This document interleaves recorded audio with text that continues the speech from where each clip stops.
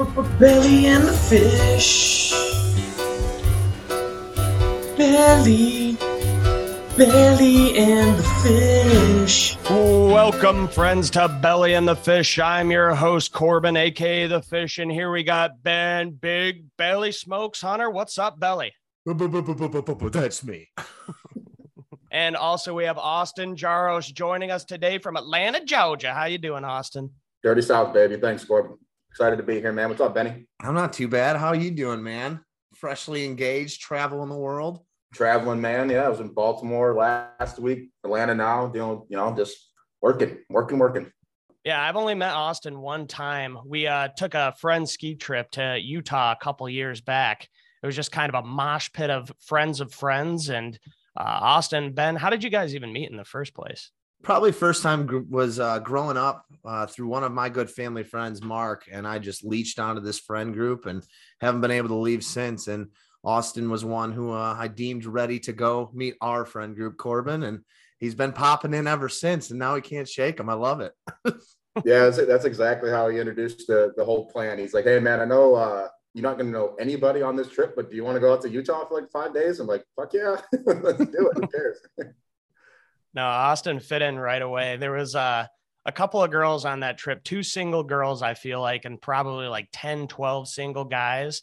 And there was this one girl, let's call her Amanda, probably the more attractive of the two. And then there was this other girl, Jane. And so everyone's just gunning for Amanda.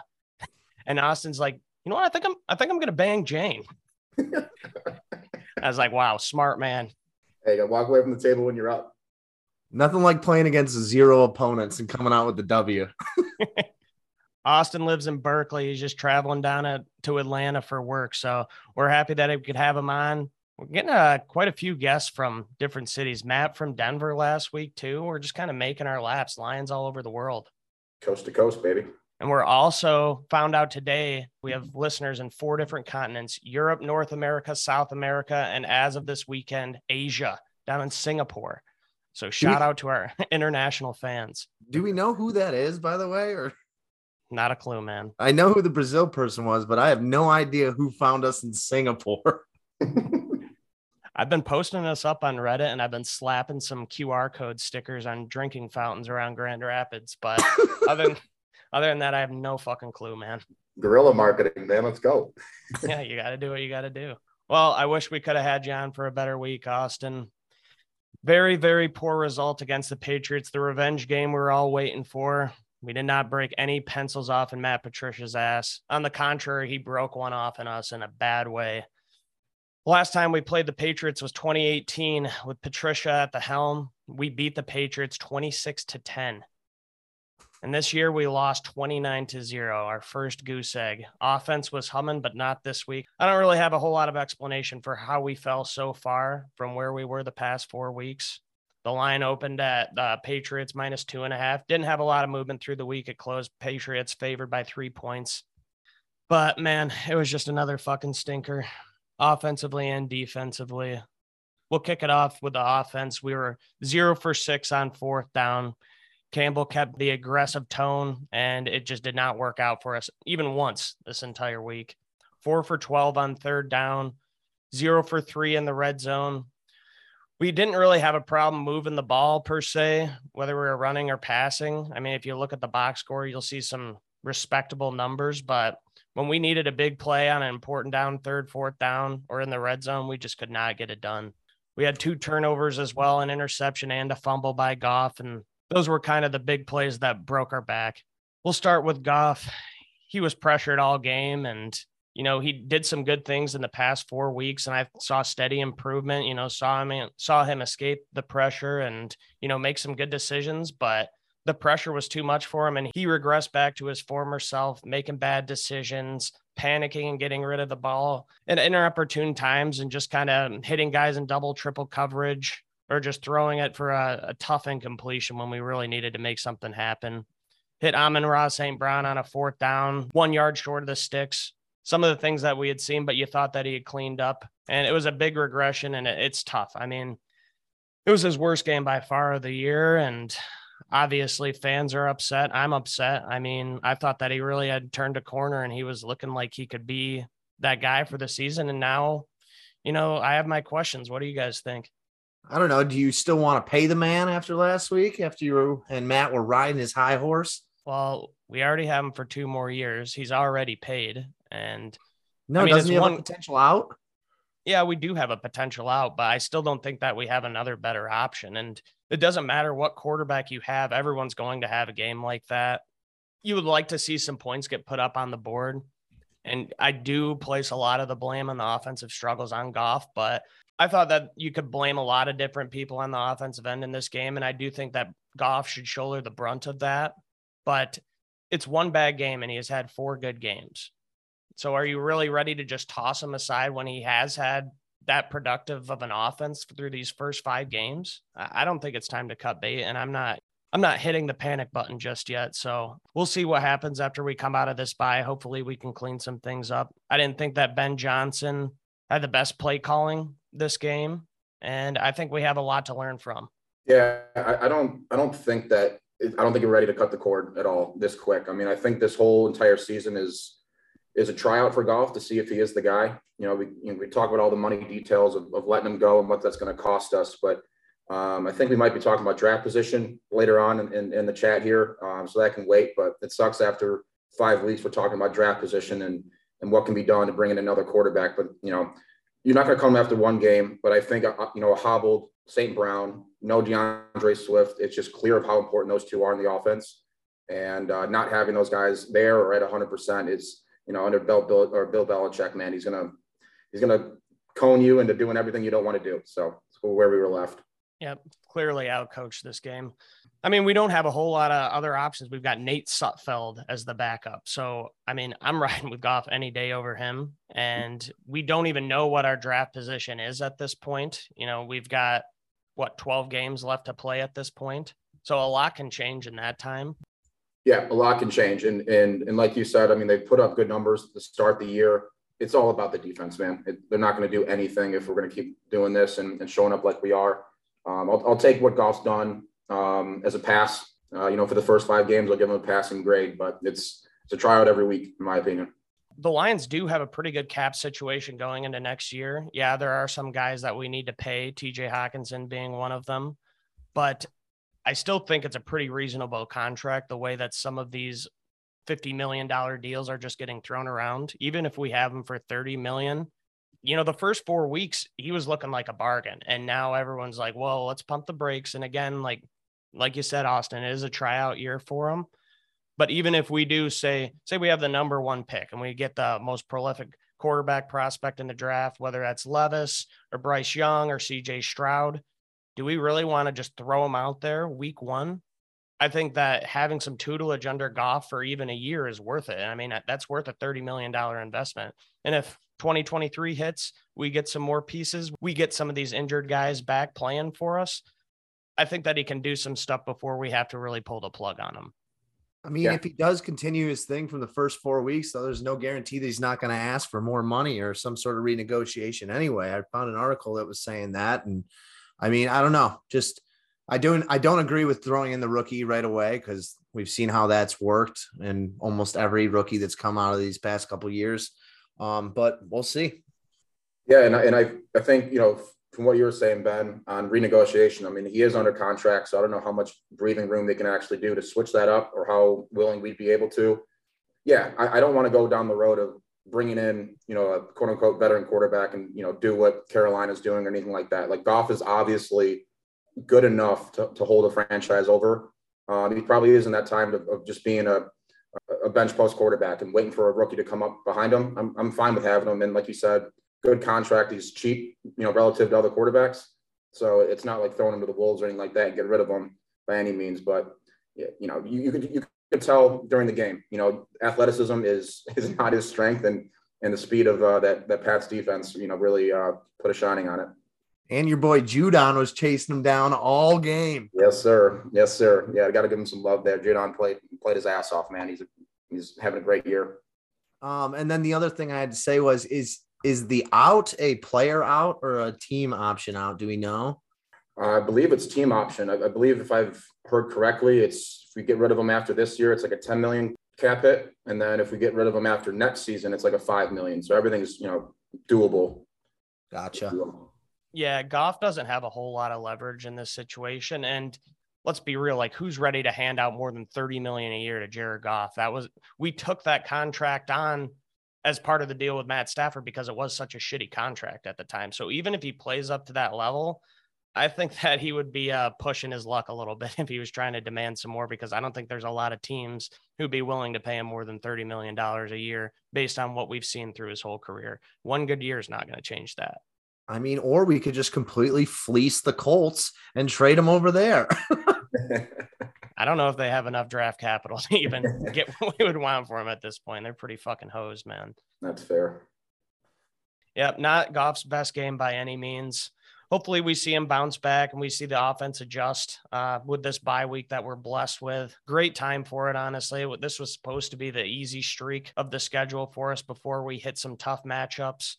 Yeah, not the way that we want to go into this bye, sitting 1-4 when you thought we could get maybe 2-3 wins out of these first 5 games. And, Goff has to shoulder a lot of the blame for this one for sure. You did have this game marked as a win, didn't you? Yes, I did, Ben. And then also I did a little research. Rest of the season, I think we're only favored in one more game, and that is against the Jets down the line. And they're looking pretty good too. Let's talk about the running game a little bit. Craig Reynolds took over this week. He was the most productive running back in the group. Jamal just can't really be trusted in the passing game. And, he still did well in his role as that bruiser, good for that 3, 4, 5 yards, but he didn't have that 50-yard run like he did last week against the Seahawks. So not his best showing. I think he had 15 carries, something along those lines, maybe 4 yards a carry. Nothing that make the eyes pop, but Craig Reynolds had some pretty efficient runs. He was good in the passing game. He had one 36-yard screen play. I think he had another 25-yard catch too. So he's looking solid as the RB3, and I like what I saw out of him. Yeah, agreed. And I liked, I've liked him ever since Hard Knocks, really just kind of his whole story. I wasn't really put on to him prior to the year of like where he was and how he's made different teams, but he runs hard. And I totally agree with you as far as Jamal in the passing game, kind of going back to what I was saying earlier with missing Swift.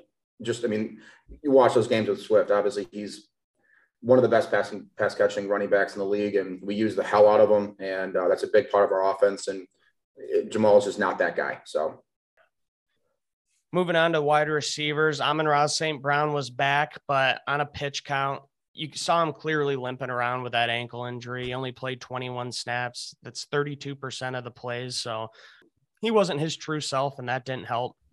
Josh Reynolds had a really good game. We got Tom Kennedy back in there. He should have had a touchdown, but that was nullified by Justin Jackson, offensive pass interference. Just tough look, the one chance that we had to score. And, we ended up turning the ball over on downs after that. So that really hurt. It could have been a little bit of a different game, not the goose egg, but, we were aggressive. We wanted to put touchdowns on the board. We didn't want to settle for field goals. We knew this was going to be, a tough game, that defenses were going to exchange blows, probably was going to be relatively low scoring. But yeah, when we got a chance to put up points, and we're just shooting ourselves in the foot with those penalties, it was a killer. Yeah, the penalties and really I'm getting so tired of watching, our offense when it gets down to third down, man, because I don't know about you, but it just seems that, like, let's say we're at 3rd and 7, 3rd and 8. It seems that we're just looking to get 5 or 6 yards to get in 4th and 2 to go for 4th and 2. With Amon-Ra Brown, hobbled, with no speed on the field, Shark's gone. There's no speed to separate from the defenders on those, 10+ yard plays. We just didn't have the personnel out there to do it. But the aggressiveness on 4th down, especially with that field goal play at the end of the first half, it's the play calling is getting to be a little bit too much for me. But it's game by game basis and things do change. But we just need more talent out there, and that will happen when people get back healthy, but it just wasn't our day.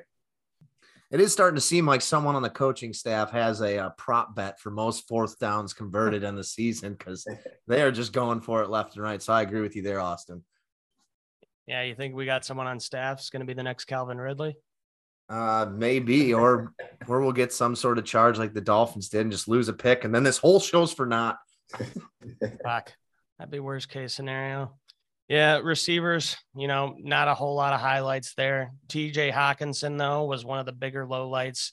he disappeared. He was a ghost. Like I said, you got to see some consistency out of him. He went from a career day and a historic game last week against the Seahawks to absolutely nothing, just one catch.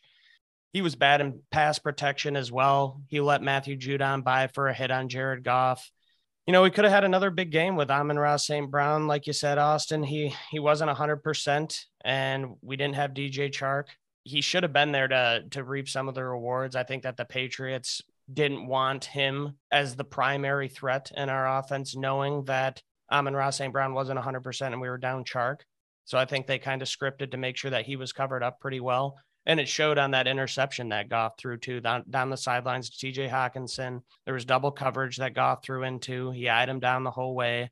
Thought there might have been a little bit of pass interference on the corner that was guarding him, but the other corner just came and picked it right off. No problem. So they definitely had their eyes set on him, and they knew that they didn't want TJ Hawkinson to beat us and have a repeat of the Seattle game. So yeah.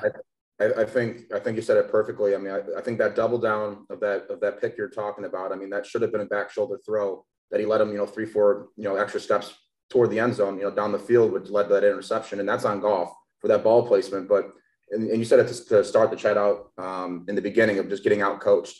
And you knew that was going to happen. It's Belichick's MO is stopping what you do well. And the only thing that we were going to be able to do well that day was utilize our best athlete on the field, which was Hawkinson. And they just shut him right down, and we were left with nothing. It was a boring game to watch on the offensive side.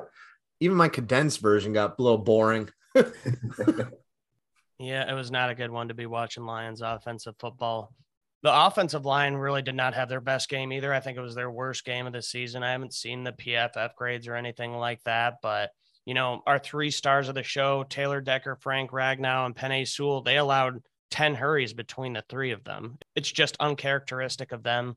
Penei Sewell lost to Matt Judon on that golf fumble that got returned for the touchdown. Judon beat Taylor Decker as well. That was a sack that dropped us out of field goal range. So our 2 best guys on the line giving up those sacks in such critical moments, I mean, you just can't have that. So I know Penei Sewell is still young and he's looked great so far, but it was a bad time to let up a play like that. And Decker, the steady veteran, letting Judon beat him as well. I mean, Matthew Judon's a great pass rusher, but I mean, he's not like an elite guy like a Myles Garrett or a TJ Watt.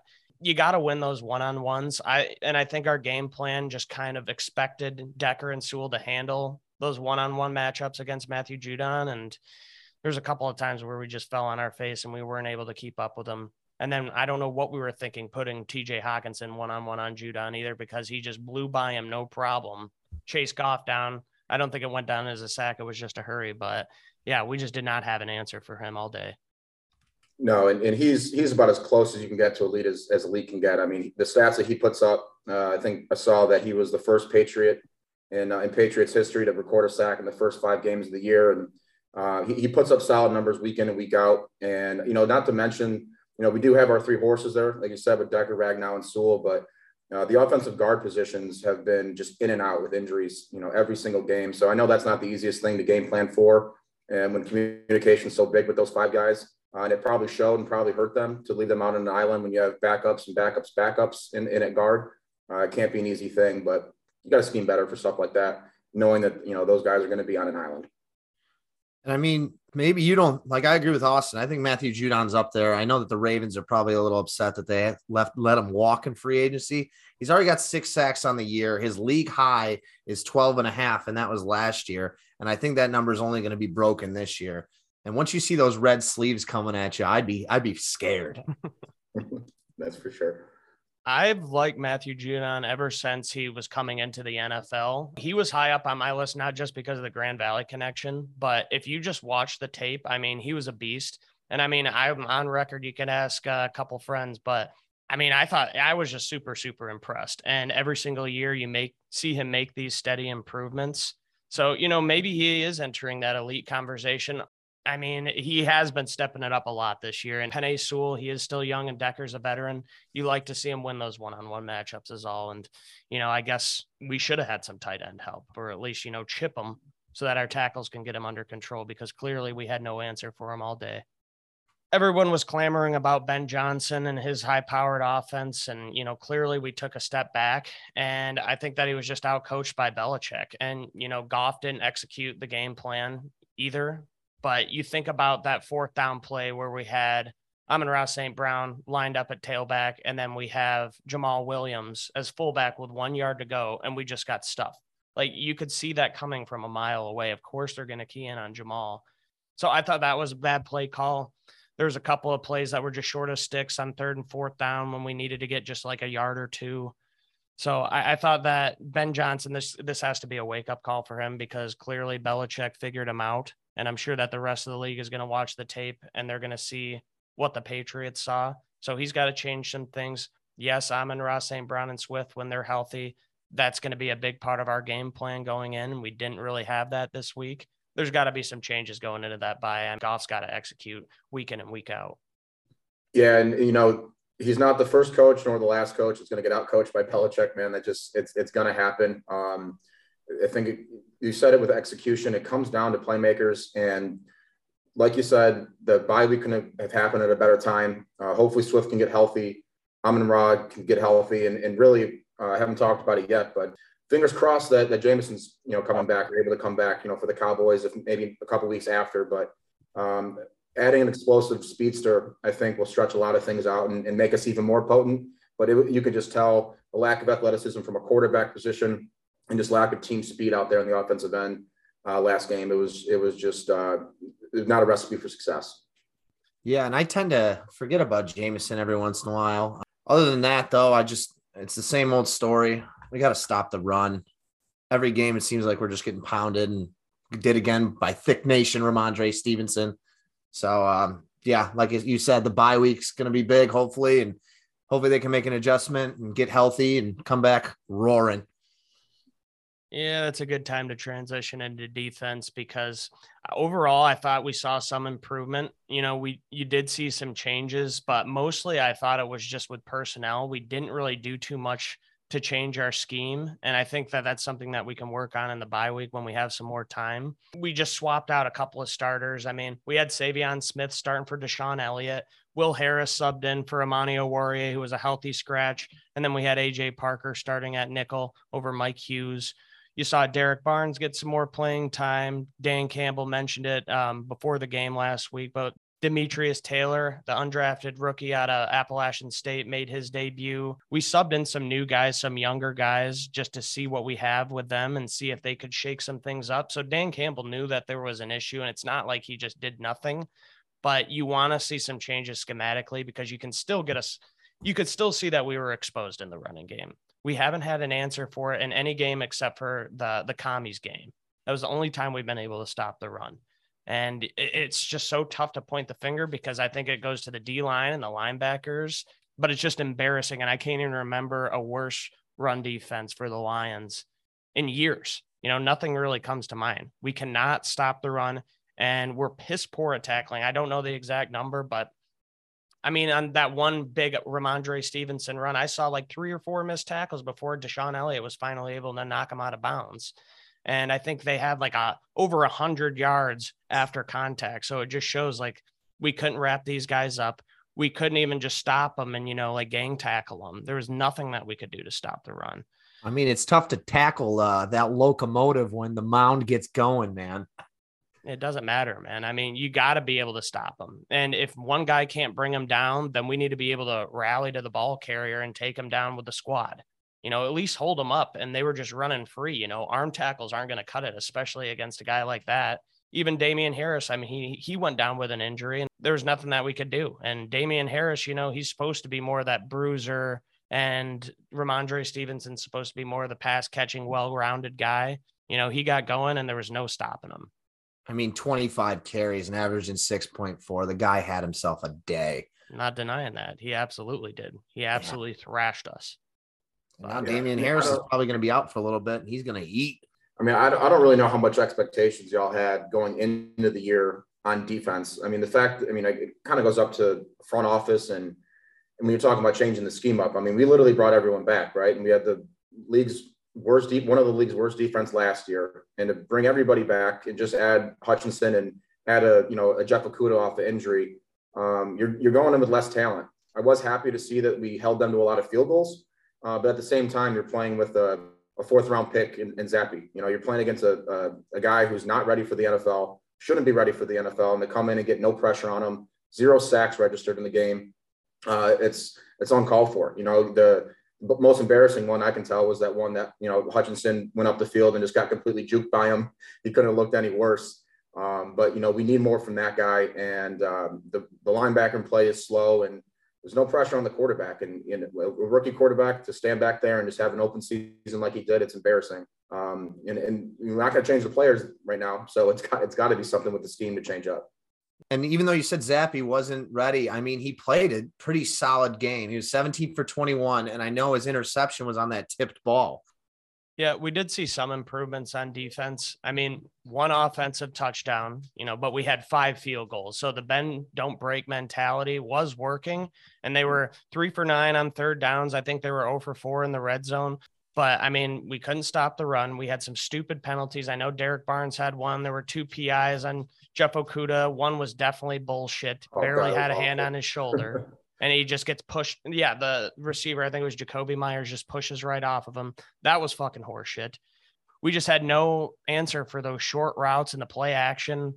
Austin, like you said, like that Hutchinson play, I mean, I've seen that several times in every single game. He's just too aggressive. He gets too excited. He's flying in for a sack. It's great, but you got to know to break down and wait for that quarterback to move, because Zappe, he's not even winding up to throw.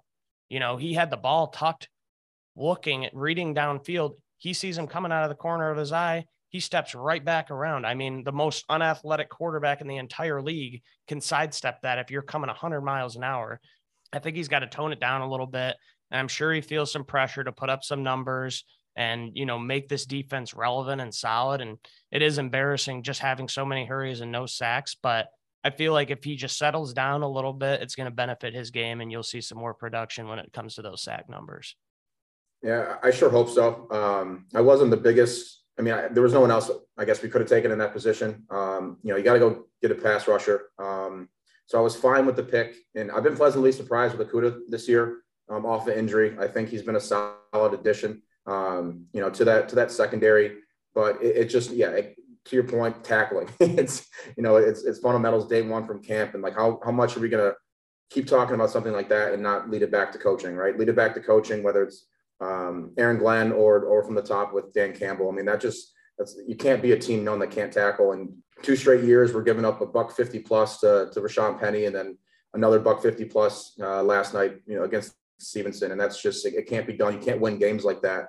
And Hutchinson does have to have pressure on him, man. He's the number 2 pick, and we do expect a lot out of him. So he's got to bring it more, and the whole defense has got to bring it. We already have a bunch of young starters going into this season, and everybody has injuries. I get that, next man up, but the next man up they're all rookies. They're young guys, 2nd, 3rd year players. So we swapped out Deshaun Elliott, one of our veterans, for Savion Smith. It sounds like he's going to be okay, but he left in an ambulance 2 plays into the opening drive for the Patriots, I believe. It was believed to be a neck injury. It sounds like, he has movement in all of his extremities. He tweeted out that he's okay. He's in concussion protocol. So all sounds good there. It was definitely very scary in the moment. We also had Will Harris go down. He never returned. Afatu Melifonwu came and stepped in for Kirby Joseph for a play, and then he went down after a few plays. Deshaun Elliott went down and eventually came back. Okudah too. But I mean, our secondary is banged up, and then, Tracy Walker, we're not going to have him back until maybe next year, midway through the season with the Achilles injury. So yeah, secondary, it's really banged up. Amani Oruwariye, the healthy scratch. So hopefully he learns his lesson and can come back stronger, but it's tough. You got to go with that next man up mentality, just not the game to bench Amani Oruwariye. Yeah. And who knows about the benching, that could be a million different things as to why. And you're totally right as far as tempering the expectations, on this team. I mean, everyone you just named, every name you just had, Barnes and everyone in the secondary, Hutchinson. I mean, these guys are all drafted in the past 2, maybe 3 years, so it's fair to temper the expectations, but man, it just seems like we can never be one of these teams like the Ravens or the Steelers where, it really is next man up, and it doesn't seem like there's much of a fall off. I just want to see more out of them. And real quick, before we move on to the game ball and the burning bag, I wanted to talk about Dan Campbell a little bit because you go on Twitter, you see some of the headlines, some of those clickbait articles saying that his job could be in jeopardy and people are questioning his ability to coach. There's no doubt that he can motivate a team, but people have questions on if he can be the guy to put us over the top. And I just want to remind everybody, all the haters out there who are probably going to tune out and just say same old Lions, and this is just another season that we're throwing away. I want to remind you that we are, in fact, in a rebuild. And yes, I know going into the season that I was optimistic that maybe we have a chance to make the playoffs, sneak into that wild card spot. And, now I'm not feeling so strong about that for sure, but we are rebuilding. We have a lot of young players, and everybody knew when we hired Dan Campbell that he was going to need time to turn some things around. We knew that he wasn't an X's and O's guy. That's not why we hired him. He was brought in here to change the culture of this team because of the shit that Matt Patricia brought down on our heads. And I think that he's done a great job at that so far.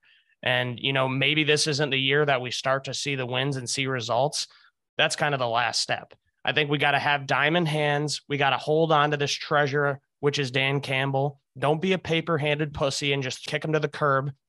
He's still got time. This is year 2. And, it's no easy task to turn a Lions franchise that has been historically one of the worst in the NFL around in just a matter of not even a year and a half. I mean, we interviewed guys like Robert Saleh and Marvin Lewis, Todd Bowles, Eric Bieniemy, and they all had more experience than this guy. And people were kind of scratching their heads as to why we hired Dan Campbell. And at that initial press conference, we saw why. And because he's a culture fit and he's a guy who's going to make Detroit a destination where players want to come and enjoy playing for us, because we haven't had that. So, we're thinking about long-term here and flipping the script, changing the narrative. If we would have hired one of those guys, I think that would have been like a Band-Aid. It would have been a short-term hire, that maybe we could squeak out some wins and make some money. When Sheila Ford Hamp took over this team, she realized the problem that we've been going through for years, and it's just a cycle. And we hired Dan Campbell to change that. So I think we've got to hold on. We're not going to make the playoffs this year. I realize that now, unfortunately, but let's give some of these young guys some experience and some reps and have us ready to go for 2023. Stick with us. You can't give up on us just yet. I know that, this was a bad loss, the worst one that we've had in a while. I mean, we got skunked by the Eagles last year too. And, it seemed like a revenge game for a lot of fans going up against Matt Patricia. It's not going to happen. And everybody has those losses. It might have been a bad loss, but it's still just one loss in the record books. You got to have faith. And on a positive note, right now, I looked it up today. We're projected to have the 3rd overall pick. Carolina's number 1, Steelers number 2, Lions 3, and somehow we're even in front of the Washington Commanders in terms of draft picks. So it wouldn't be too bad to have that. The Rams aren't looking good either. They're kind of looking like a middle of the road team. So if we could have, a top 5 pick along with a top 15 pick, maybe those are going to be 2 more building blocks that we can add to this team. And this draft class is absolutely loaded.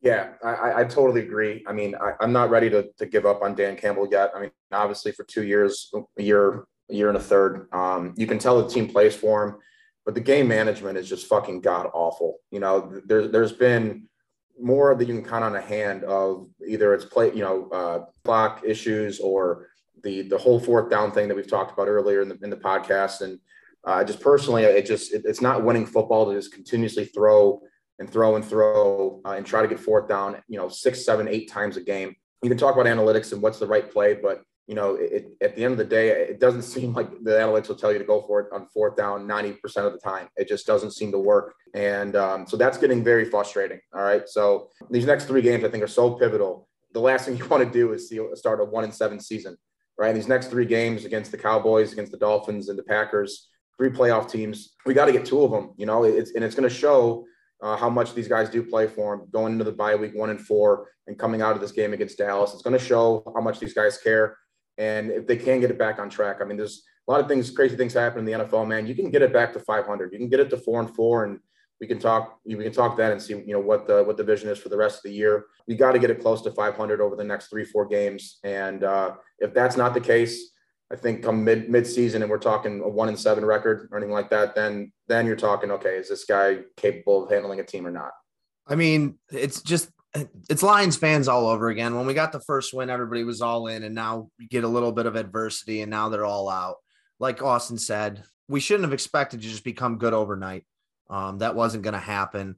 I still think this was just a bad game, and you can't just ditch the guy like it's a girl that had one longer second toe than her big toe, and you're just done with her. Like, you can't just do that. Keep plugging away, get the young guys going, and then, yeah, I mean, it sounds like we got a tough next 3 games after the bye week. So I don't know if we'll get to 4-4. I don't think we will. My prediction will be coming after the bye week, but yeah, just stay the course. Keep Dan Campbell trying to chew those kneecaps. Is that how you evaluate your women? You look at their toes, you got like a Toe foot size, fetish? No, that's from Shallow Hal. You never saw that where I have. Jason Alexander Jack Black. dumped the girl because her one toe was longer than her big toe. He's like, I'm completely afraid of women. I don't remember that part, but I have seen that. It's been a while. All right, let's get to it. The game ball and the burning bag of dog shit. Lots of bags of dog shit to go around. I'll kick it off here.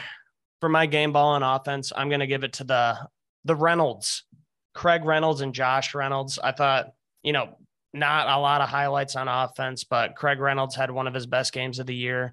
He had 6 carries for 24 yards on the ground, also 3 catches for 68 yards receiving. Those 2 big plays, the 30-yard screen play and the 25-yard catch.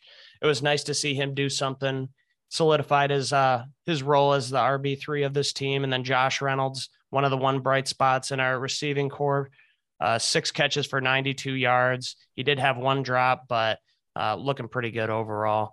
And then on defense, my game ball is going to Deshaun Elliott. Although he didn't start, once he came in for Savion Smith, he was all over the place, led the team in tackles with 12. He had the interception off the tip, maybe not the best coverage play, but I mean, he got the pick off of it. He left a little bit of the game just with some cramping. It sounds like he eventually did return. So I thought that he had a great game, and shout out to Matt Burns for giving him the game ball last week. He has kind of been one of the unsung heroes of the defense. So I'll give him some recognition this week.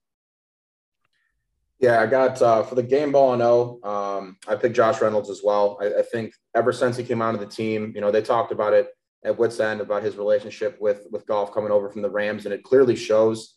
He has his eye on him all the time. He always seems to be open. He doesn't seem like a burner or anything like that, but the guy seems to know how to run routes and get open and make plays when there's not plays to be made. So he's at least a bright spot in what was a horrible game that we've talked about. Game ball on D, I'm going to give it to the entire defense in the red zone. The red zone D was great. They were able to shrink the field for a rookie quarterback and make it harder on him. Zappe had a great throw and that one touchdown pass to Myers, perfect pass over the zone. But other than that, I'll take, what was it, 6 field goals that they had or something like 5. that? Yep. 5 field goals. I'll take that all day. Albeit with a rookie quarterback, but still I'll give credit where credit's due on the red zone D.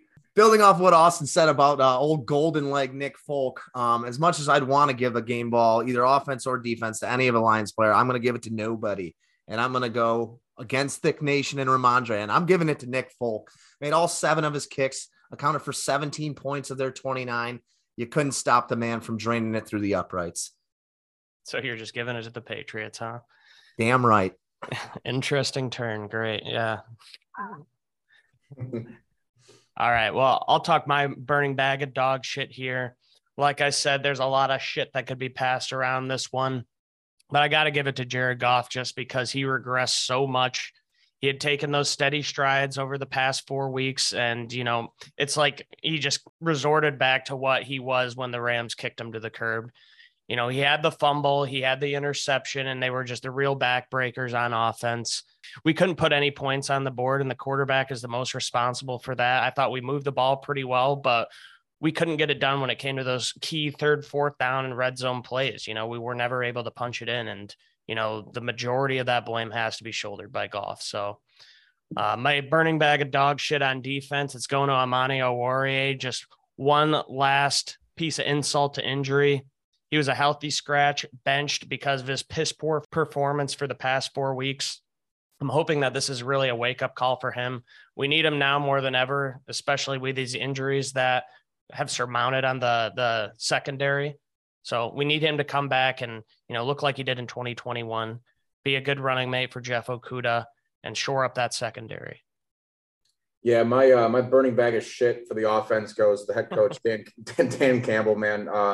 Repeat myself a little bit on this podcast, but the play calling and just got out coached so in every aspect of the game. And you just knew how big of a challenge it was going to be to go into New England against Bill Belichick.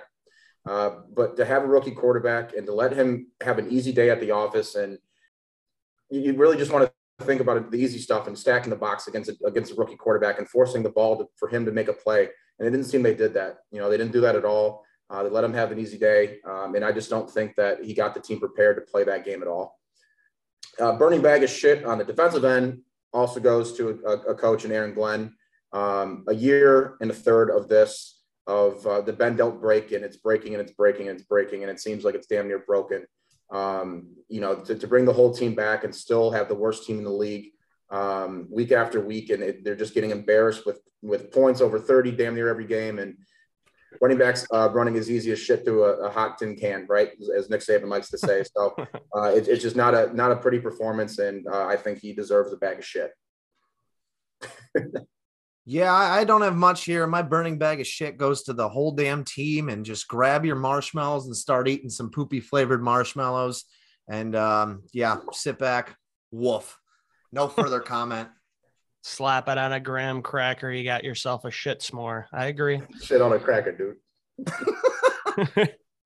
I like how you say shit, Austin. You really go, my burning bag of shit goes to. There's some passion in that voice. He called the shit poop. He called the shit poop. Ever since the commies, we've really just gone downhill, and hopefully this is the cherry on top. We're really hoping that the bye helps us out next week. We're not going to talk too much because we don't have any game next week, obviously, but we'll get into the Cowboys matchup for our bye week episode. Dak Prescott might be coming back, even if he's not. Cooper Rush is looking pretty good so far, and the defense is one of the top in the NFL. We got to go against Micah Parsons, and if we thought that Matthew Judon was going to be a tough matchup, boy, wait until we see him. So, well, like I said, we'll get into that a little bit next week. We got 2 weeks off, so hopefully we can make some adjustments and be ready to go for that 3-week stretch of hell. I'm not looking forward to it. No, agreed. And next up, we have one of my favorite segments, the old betting with the bell. We like to pick a favorite, pick an underdog, pick an over, and pick an under. Corbin, you were 1-3 last week. I was 2-2. Let's see if we can get a little momentum going into this week. Corbin, what do you got? For my favorite this week, I'm taking the Chargers, 5-point favorites over the Broncos, mostly just a nod to how shitty the Broncos are. Chargers are banged up, but they're still getting it done. Austin, what about you for your favorite? For the favorite, I got Bengals -1.5 down in New Orleans. I don't think you can hold that high-powered offense to as poorly as they've been playing with the Bengals. And I think Burrow and down in New Orleans with Jamar Chase, it's a reunion back to the LSU days. So I'm taking them in the Superdome. Yeah, I also had the Bengals. I just firmly believe that the Bengals kind of had a rough one losing to the Ravens on that last second field goal. The Ravens deserved the win. Bengals did cover, but I'm definitely taking the Bengals -1.5. The Saints, they had Taysom Hill go off last week, and it's like years past. He's going to have one game where he's got 25, and he's going to have 3 games in a row where he's got under 2 points. So I'm definitely going with the Bengals -1.5. Corbin, what are you feeling for your dog? I'm going to ride the red hot New York Jets. They are 7.5-point dogs against the Packers. Packers just lost to the Giants, and I think New York's got their number.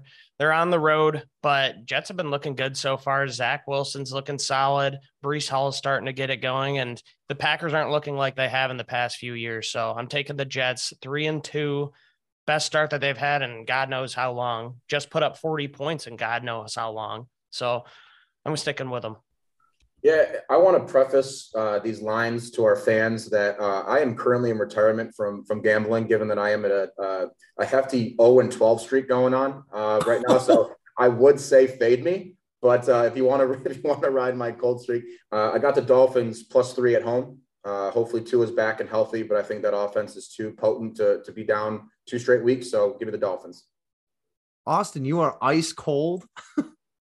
Freezing. Oh boy, man. I'm sorry to hear that. Yeah, it's been a bad start for Uncle Jerry over here. Yeah, that's no fun. So for my dog, I am going to stick with my captain, Daniel Dimes. I didn't get a chance to watch the London game. I had one of those crack of dawn frigid tea times this weekend. But looking at the stat sheet, it looks like the man was efficient, going 21 for 27. The Ravens are coming off a win, but give me the Giants at home with that 5.5 point spread, and I like them a lot. What are we feeling for the overs here, boys? Well, I'm taking the Cowboys Eagles. Line is set at 42, and I think that Cooper Rush has been getting it done. I don't know if Dak's going to be playing this game, but the Eagles are great as well. They did have a little bit of a down game offensively this past week, but it's a divisional rivalry. Both teams are humming. Both teams have good defenses, but I like the offenses too. I think that 42 is a little bit too low. I think that they'll get over it. Maybe make a 24-20 game, something like that sounds about right. So we'll clear that over.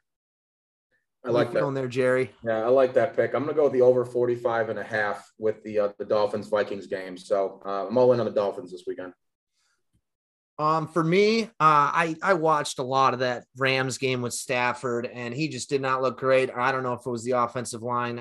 With Matt Rule getting fired, I think the Rams are going to eat. I think the Panthers are going to be in complete disarray. Christian McCaffrey might bust off a couple points, but the over-under is only 40.5, so I'm going to go ahead and take the over on that game. What about the under, Corb?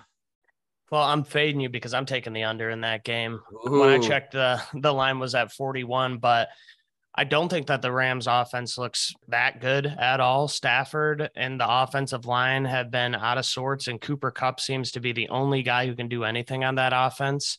Panthers defense has actually been pretty solid, all things considered, but the Rams defense, I think that they'll have no problem stopping Baker Mayfield. Christian McCaffrey is always a threat, but I could see it being like a 2017 game or even, 20-3 or something like that. Maybe the Panthers bounce back and, realize that it's a wake up call with Matt Rule getting shipped out of town, but I don't like the Rams to put up that many points. And, the Panthers got to prove it to me.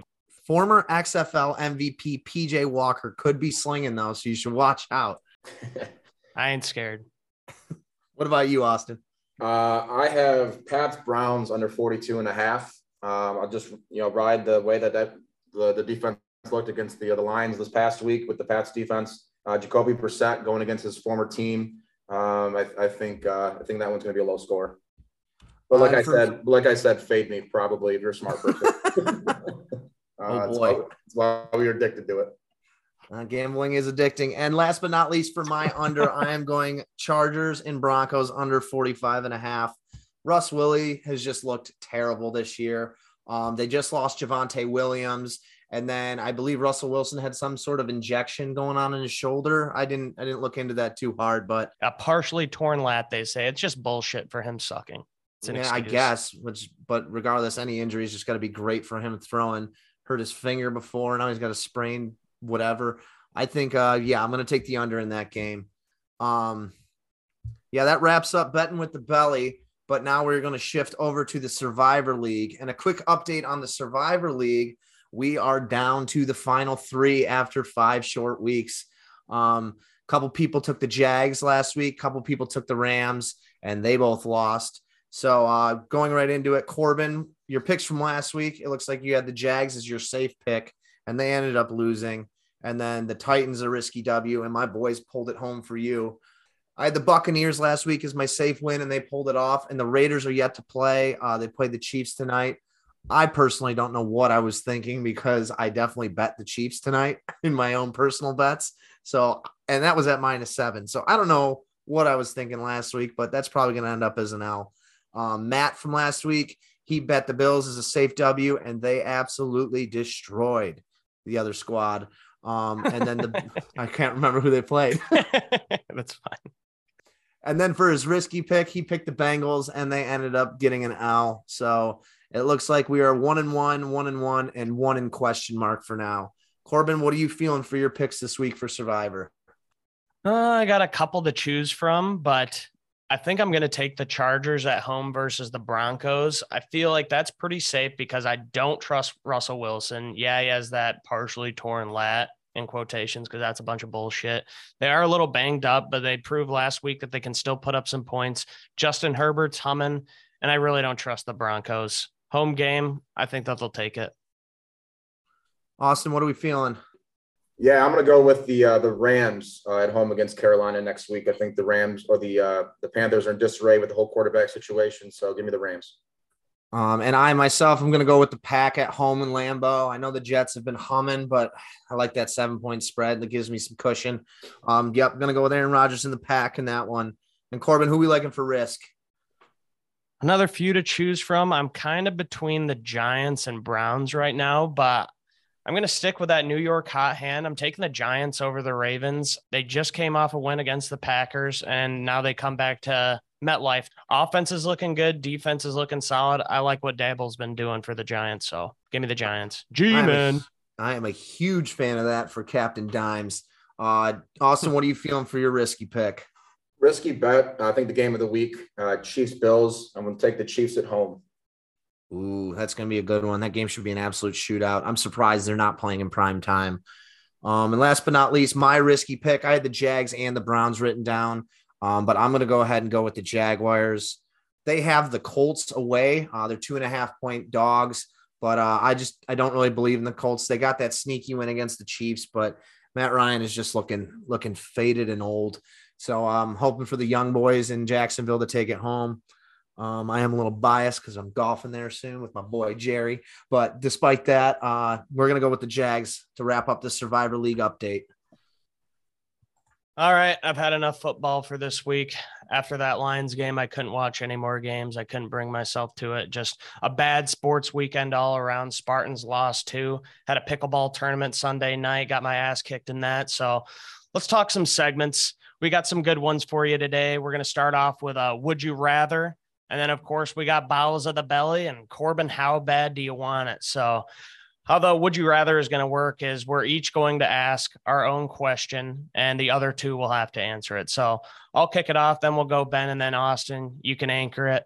My first question is this. Would you rather give the first 99% of a blowjob or give the last 1%? Oh, man. Give me the first 99. So you got to justify that. Justified. I'm gonna hope and pray to the Lord that they don't last long. So it's only like I don't know, 5 seconds, and then they bust. So I don't have to do that part. My man's got a mean technique. You got that gluck gluck down.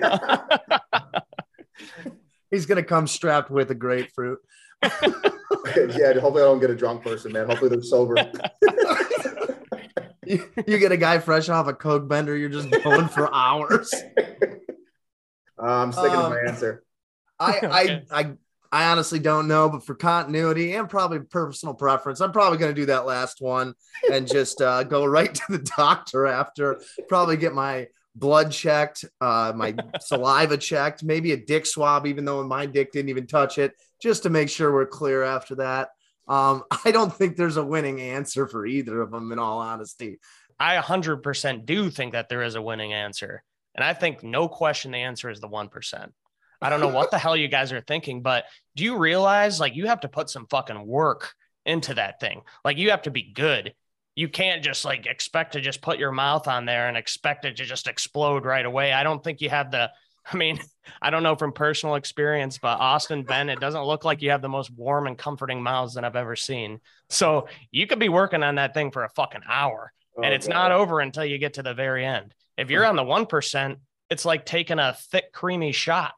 That's all you have to worry about. Man, it's just some Baileys. Yeah. Some Baileys. A little salty, but yeah. I said what I said. All right, so be it. What you got for us, Ben? Okay, so I got two of them. I might do them both, but we'll just start with the little more PG one. Would you rather that your girlfriend or your employer get access to all the text and Google searches that you've ever done in your entire life? Basically have access to your whole life virtually. You want to go, Austin? Yeah, let's go with girlfriend. I'd be fired. Yeah.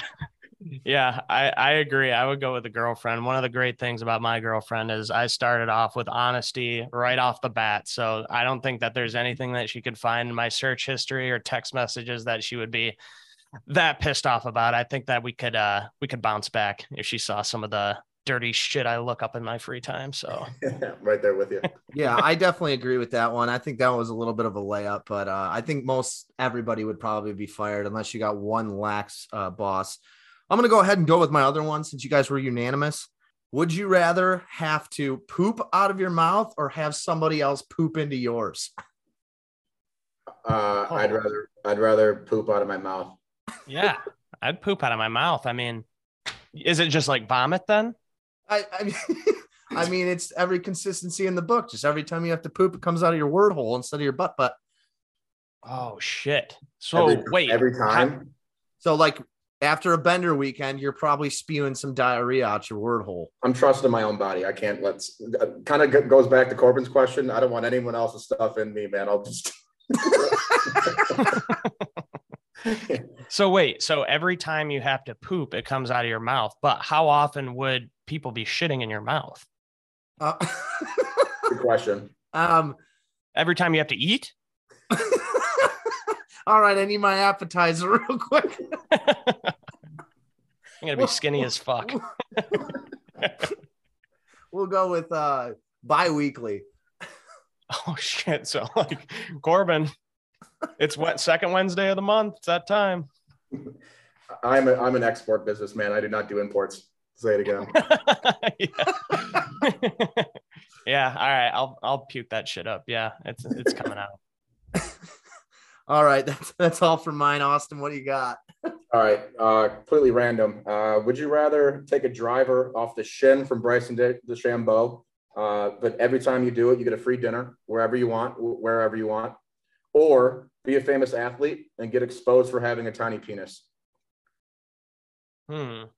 I guess my question is about so you're taking the ball off the shin. It's just not him hitting the club into your shin. No. Yeah. You're lining up like 2 yards ahead of him and he's just taking a driver and just rakes your shin. Yeah. Well, how often would you have to do that? Like every time you eat? Well, no, you get a free dinner out of it. So if you want a free dinner, you can just take that pain. Just one time. Yeah. Or if you want multiple free dinners, every time you want a free dinner, that's the deal. And how famous of an athlete would I be? Would I be like LeBron, just with a tiny cock? Yeah, in my mind, when I was thinking about this, I was thinking like best in their sport. Okay. Yeah, I mean, I think they've got like a surgery for that now. So, I mean, is that a loophole, or am I allowed to get like some penis enlargement surgery? I mean, basically what you're saying, I mean, I already have a small penis, so I just don't have the money to get it enlarged. So. does the whole world know it, I guess? Have they seen it, or they just know like, oh, he's got a tiny dick? I would think I don't know. I didn't think that far into it, but I guess someone saw it and it was on TMZ or some shit. Yeah, I was thinking that you get released on TMZ with just a little bing, bing, bing. Well, just so you go into an opposing arena and that's just all you fucking hear from tiny dick. Well, I think I would be the famous athlete with the tiny dick, because if I was that famous, I would have enough money to buy food from wherever I want and go to any restaurant that I want. And I wouldn't have to take it off the shin. And you just live with a tiny dick. So if you find a girl who loves you for your personality, then who cares? I mean, yeah, sure, you'll get the occasional heckler like, oh, he's got a tiny dick, but I think I could take it. I think I'm going to go with the tiny penis as well, man. You're going to be making a lot of money, so it's kind of like an offset thing.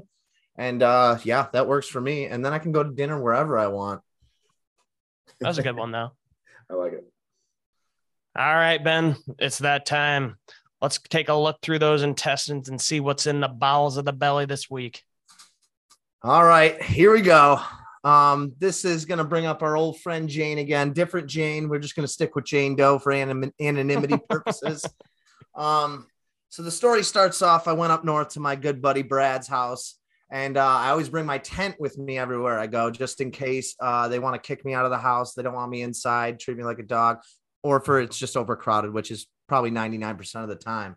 So I'm setting up my tent, and they're like, "Oh, Belly, what's that?" And I'm like, "This is Belly Manor, located in the Smokes District, so my tent has a name." So my friend had brought up or his sister brought up a bunch of her friends, and I began chatting with old Jane. And the night's coming to a close, and I find out that she's kind of interested in me. So we take a golf cart ride with a couple of our other buddies. The golf cart ride's going fine, and she looks over at me and she goes, "Do you mind if I call you Belly?" And my other buddy just starts cracking up, and he can't handle it. And at that point, I know that I'm in. And so I'm looking up at the stars, and I'm pretty tired. I'm ready to go back to the tent and do our thing. And all of a sudden, she looks over to me and whispers in my ear, "Take me to your manor." So we end up taking the golf cart back, and so we're riding back. We get to the tent, and it is ice cold outside. So we're just getting close in the tent, doing the hanky panky, doing a little foreplay and whatnot. And I'm on top of her at one point, going to town, and I kind of like was kissing her, and then I reel back a little bit, and she shoves her hand down on her own crotch, rubs her pussy, takes her hand out, jams it into my mouth, and goes, "Taste me." And to be honest with you, I thought it was fucking hot. More. So then what about the bonfire too? Oh, I'm getting there. So then eventually it gets too cold, and we go inside. She goes inside with her girlfriends, and I go like just on a couch, and I pass right out because it's like 5 a.m. at this point. I've been doing cardio. I am absolutely gassed because my 40 times about 9 seconds. So so I hear some rumblings, and like I heard them talking. I was like, whatever, I don't care. I go back to bed, and then we're all eating breakfast, and all our girlfriends come up to me, and they're like, "Hey, I heard you did a pretty good job. She gave you a B+." And she overheard this, and she was like devastated, thinking I was going to be pissed. And I was like, "A B+, 88%. That's great news. Let's go." So I was all pumped.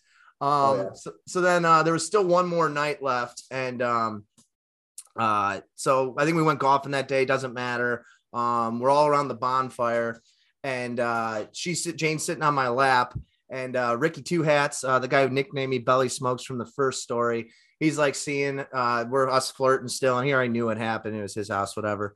And she's sitting on my lap, and Rick goes, "Belly," licks his lips, "Get your hands off Jane." I take a long drag of my cigarette, look him dead in the eye, and go, "No can do, Rick." Oh, that one's a fucking and classic. then there's a couple other parts that are not as important. You got all the main bullet points. It's just a long-winded story then after that, but that wraps up that story for the bowels of the belly. So I think this weekend, actually, it's funny you told this one because I think I got some inside intel on why you got a B+. And somebody this weekend with a group of people I was with, they said that there was a girl who used to hook up with a guy with a gut, and she used to love it because she said that her clit would rub against the belly and it would get her off.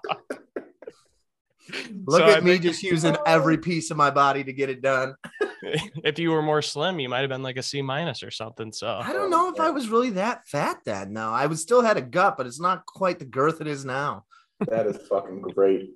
That is fantastic. I'll use my gut to get a B+ every time. Yeah, you got to start pushing it out a little more. Just make it as big as possible. Yeah, Flexing. just a big mound to bump up against. I'm surprised that story resurfaced. That's great. That's yeah. funny. Well, it had nothing to do with that. I can't even remember what we were talking about, but I was like, maybe that's why Belly got the B+. All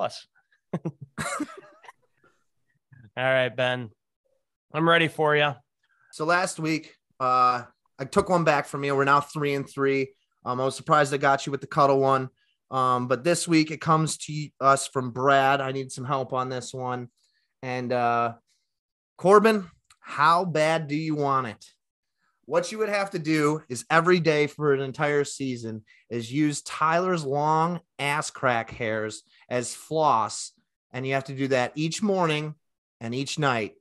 And you have to get a fresh hair each time. Every day throughout the entire season? From preseason to Super Bowl.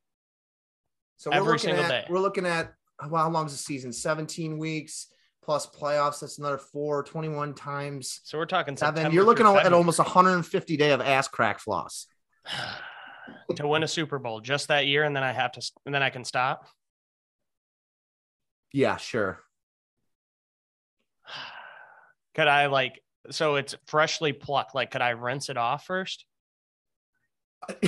You can rinse either the morning or the night, but you don't get both. Does he at least shower before? I mean, I think you might have to adjust your schedule based on when you're going to bed and time it up with his shower schedule. I don't know. You might have to put some research in. I just got the base. See, my problem is I barely floss as is. I think people, I do floss, don't get me wrong, but I think people lie about how often they floss. Like they say they do it like once a week or once a day or something. Like I probably floss like once a month. One of my favorite memes is easily the one where the dentist asks you, when's the last time you flossed? And you just go, bro, you were there. That's great. Oh, fuck.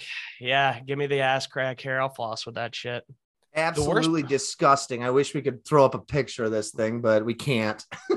See, the gross ones, like if it meant winning a Super Bowl and then I can stop. Like, so I guess like if I did it for the whole year, it would guarantee a Super Bowl. Like there's no chance that they would lose. Yeah, but judging on your history of flossing, you might just forget one day and then you can kiss that Super Bowl goodbye. Yeah, but if I knew that, I would definitely remember. I'd set like an alarm and everything. What about the bye week? Phone. What'd you say? All the way through. I said, what about the bye week? Oh, all the way up.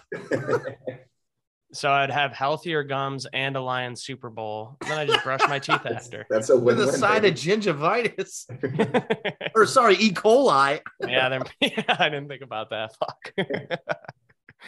Yeah, I think I'm still gonna do it though.